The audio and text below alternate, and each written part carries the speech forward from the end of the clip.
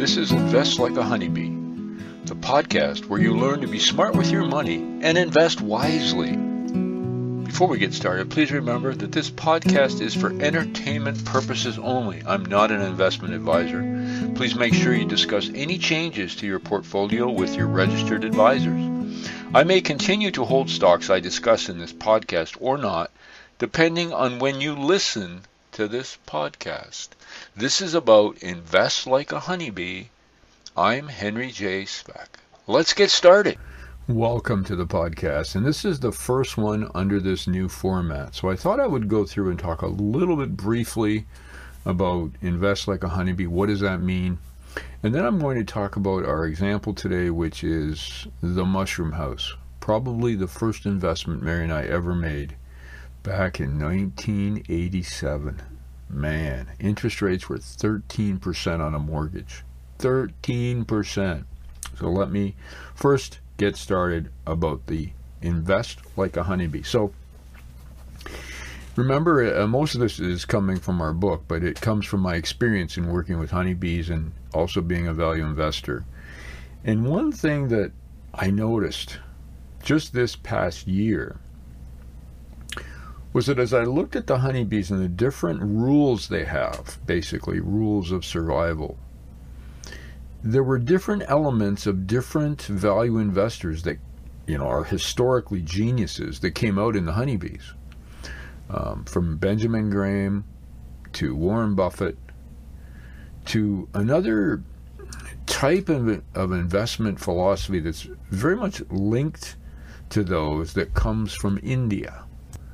Don Doe investing is the term, and if you get our book, what Grandpa learned from his honeybees, at the end in the appendix I have a list of some 13 or so books that I want you to read, and it is the last book. I just started reading it when the book edits were complete, and it just sort of blew me away. So I strongly recommend you read it.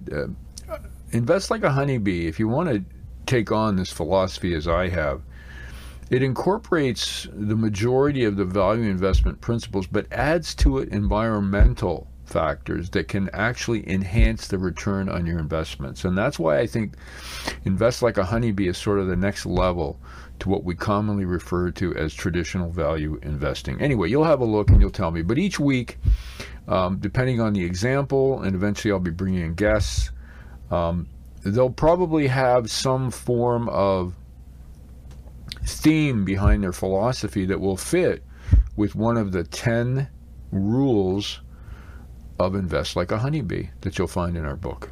Okay, enough of that. Now let me get to the very first investment property we ever purchased. Just got back from Michigan State. 2 children in the car, and Mary and I in a Honda Civic. We're about to have our 3rd child. And there was a place for sale we'll just call the Mushroom House, or the Mushroom Factory, sometimes we called it. So it was for sale in our town here of Blenheim, and it was right beside the railroad tracks.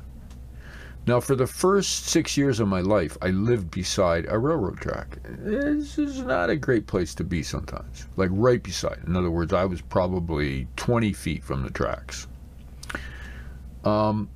It's a, you hear I remember as a kid, you'd be out there playing, and the railway guys driving by slowly, they had to slow down to come through our town, would throw me the odd piece of chalk. They had these really big, thick pieces of chalk, and I'd be out there playing under the watchful eye of my mom, and these guys would be on top of these big train cars of coal and different things, and they would lob me one of those big chalks that I could use to write on cement and sidewalks and all that crazy stuff. So that was really an interesting experience, and I was too young to know different, but probably not the greatest place. So when I saw that, and we had moved obviously when I was 6 years old to the farm, and so when I saw this house, it was for sale, and I thought, it's by a railroad track. It's kind of probably not a great value. But anyway, we looked at the numbers. Remember, interest rates at that time were 13+% on a mortgage, closer to 14%. it was a foreclosure.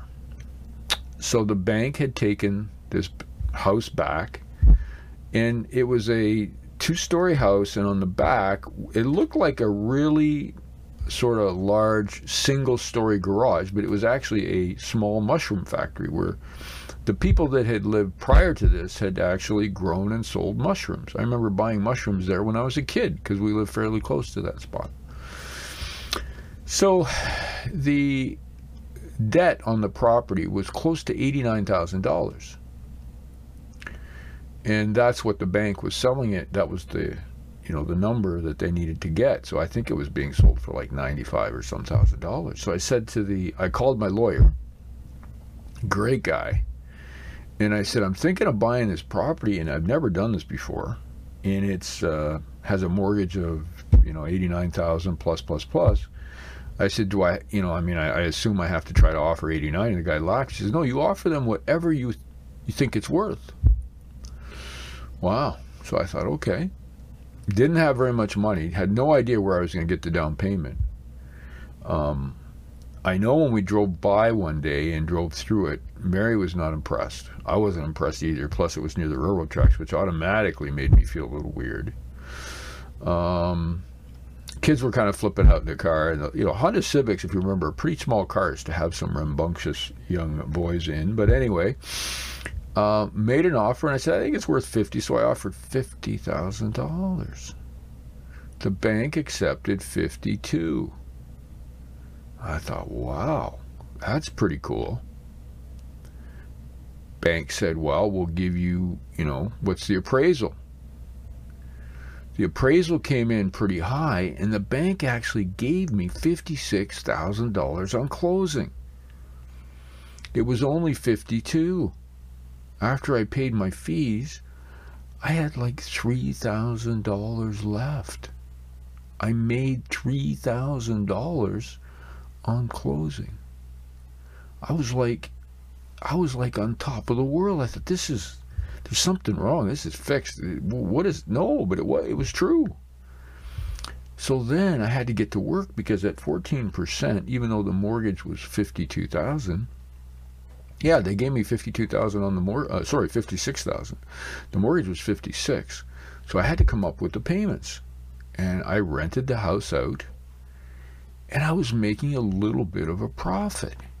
And then each of they sort of had garage doors on this mushroom factory, and I thought, well, hey, what if I rent out each garage door spot for someone to put a car in? They could store a car, work on a car, and charge $200 a month. Well, it worked. Every month after I made all my payments, I was bringing in anywhere from $500 to $700 cash, paying this thing down. Now, it was headaches, right? Because I had to deal with, I think I had 3 people at one time in the back renting space. I don't even think I had power back there. It was just, it wasn't the nicest place. Fortunately, the landlord, not the landlord, I was the landlord, the tenant had cats. So I didn't have to worry about mice as long as he had cats, because obviously, oh, I forgot to mention, it was right near one of the biggest grain elevators you've ever seen in your life. So if you're a rat or mouse, you're going to be living in that community, right around that place, because there's, you know, farmers come in with their wagon loads and they're dumping grain, and occasionally some of it spills out. But because they had cats, they took care. You know, the cats were eating well. So that went on for a number of years. And I have to tell you, it was the most incredible learning experience, but what a great opportunity. So that, you know, that property ended up, I believe we sold it for $85,000 some years later. But it really didn't matter, because we've been making cash flow for I think it was close to 10 years on that property. So that was the mushroom house, we called it, because of the mushroom factory. Probably there may have been some growth in the house too, but that's a different problem. So anyway, that was an experience. Now, when you think of investing like a honeybee, what does this really have to do with anything? Well, it was a value purchase, you know, and that's the last chapter in my book is about value investing and how honeybees are value investors. So before I keep going, just a short plug here. Remember, you can pick up my latest book, What Grandpa Learned from His Honeybees, the little book to be smart with your money and help the environment. You can pick that up on Amazon or Audible, and I think if you do read it, you'll probably understand a bit more when you log into these podcasts. So it was seriously a value purchase, the Mushroom House, right? Because the bank had told me when they did their, remember, these are conservative kind of appraisals. And the other good news is as mortgage rates changed up and down and refinanced, I was able to get better rates, meant more cash flow, pay down the thing. Didn't matter what happened in the economy. It didn't matter what happened in the 90s, early 90s, when things really got crazy. I had a locked-in mortgage, and 13% seemed cheap back then. And it went well. And I made cash flow, and I sold it for a profit. What an amazing opportunity. Now, remember, I didn't know anything about the invest like a honeybee philosophy or Benjamin Graham or Warren Buffett or the Dondo principle. But it turns out those are exactly the kinds of sort of philosophies that were behind a lot of these early purchases. Now remember, it's also it's just luck. There's a luck element to anything. So there was a great deal of luck going on when this thing was purchased, how I bought it, just the fact I was able to call a smart lawyer who was on my side, who said, Henry, don't worry about it. Offer whatever you want. And I'll just close with this thought. I just started listening to the Dondo investment or theory, and if you want to pick up that book too, you probably should read it. And in the chapter I'm on now, he talked about Virgin Records and Richard Branson and how he owns an island in the Caribbean. And the island was for sale for, I think, $3.5 million a few years ago, from when the book was written, the Dondo Investor. And Branson offered him 150,000 pounds. Of course, they laughed at him. He ended up buying it for 180. So they were asking 3 million something pounds, and he got it for 180, which is just over 250,000 Canadian, probably, or less. He bought an island in the Caribbean. And according to the book, if you stay there now, it's 39 grand a night to stay there. I think he has 10 cabins. So the value investing, the other part that's quite with this is the survival strategy. So if you think of invest like a honeybee, chapter 1 is all about survival. Warren Buffett says, if you invest $100, you have to make sure, rule 1 is you get your $100 back. Rule 2 is don't forget rule 1. So the question is with survival, when you look at that purchase of the Mushroom House, when you look at the appraisal that was, significantly higher than what I paid for it, I had zero money in. Remember that. The return on the Mushroom House investment was, you can't calculate because I didn't have any money in it. I got money out that I used for another purchase that we'll get into in future shows. So I think when you look at the mushroom purchase, it was not only value, it not only was a value investment, but it was also one that would guarantee survival. The probability of risk of losing all that money, which I didn't have in it anyway, were quite low. It was a great opportunity.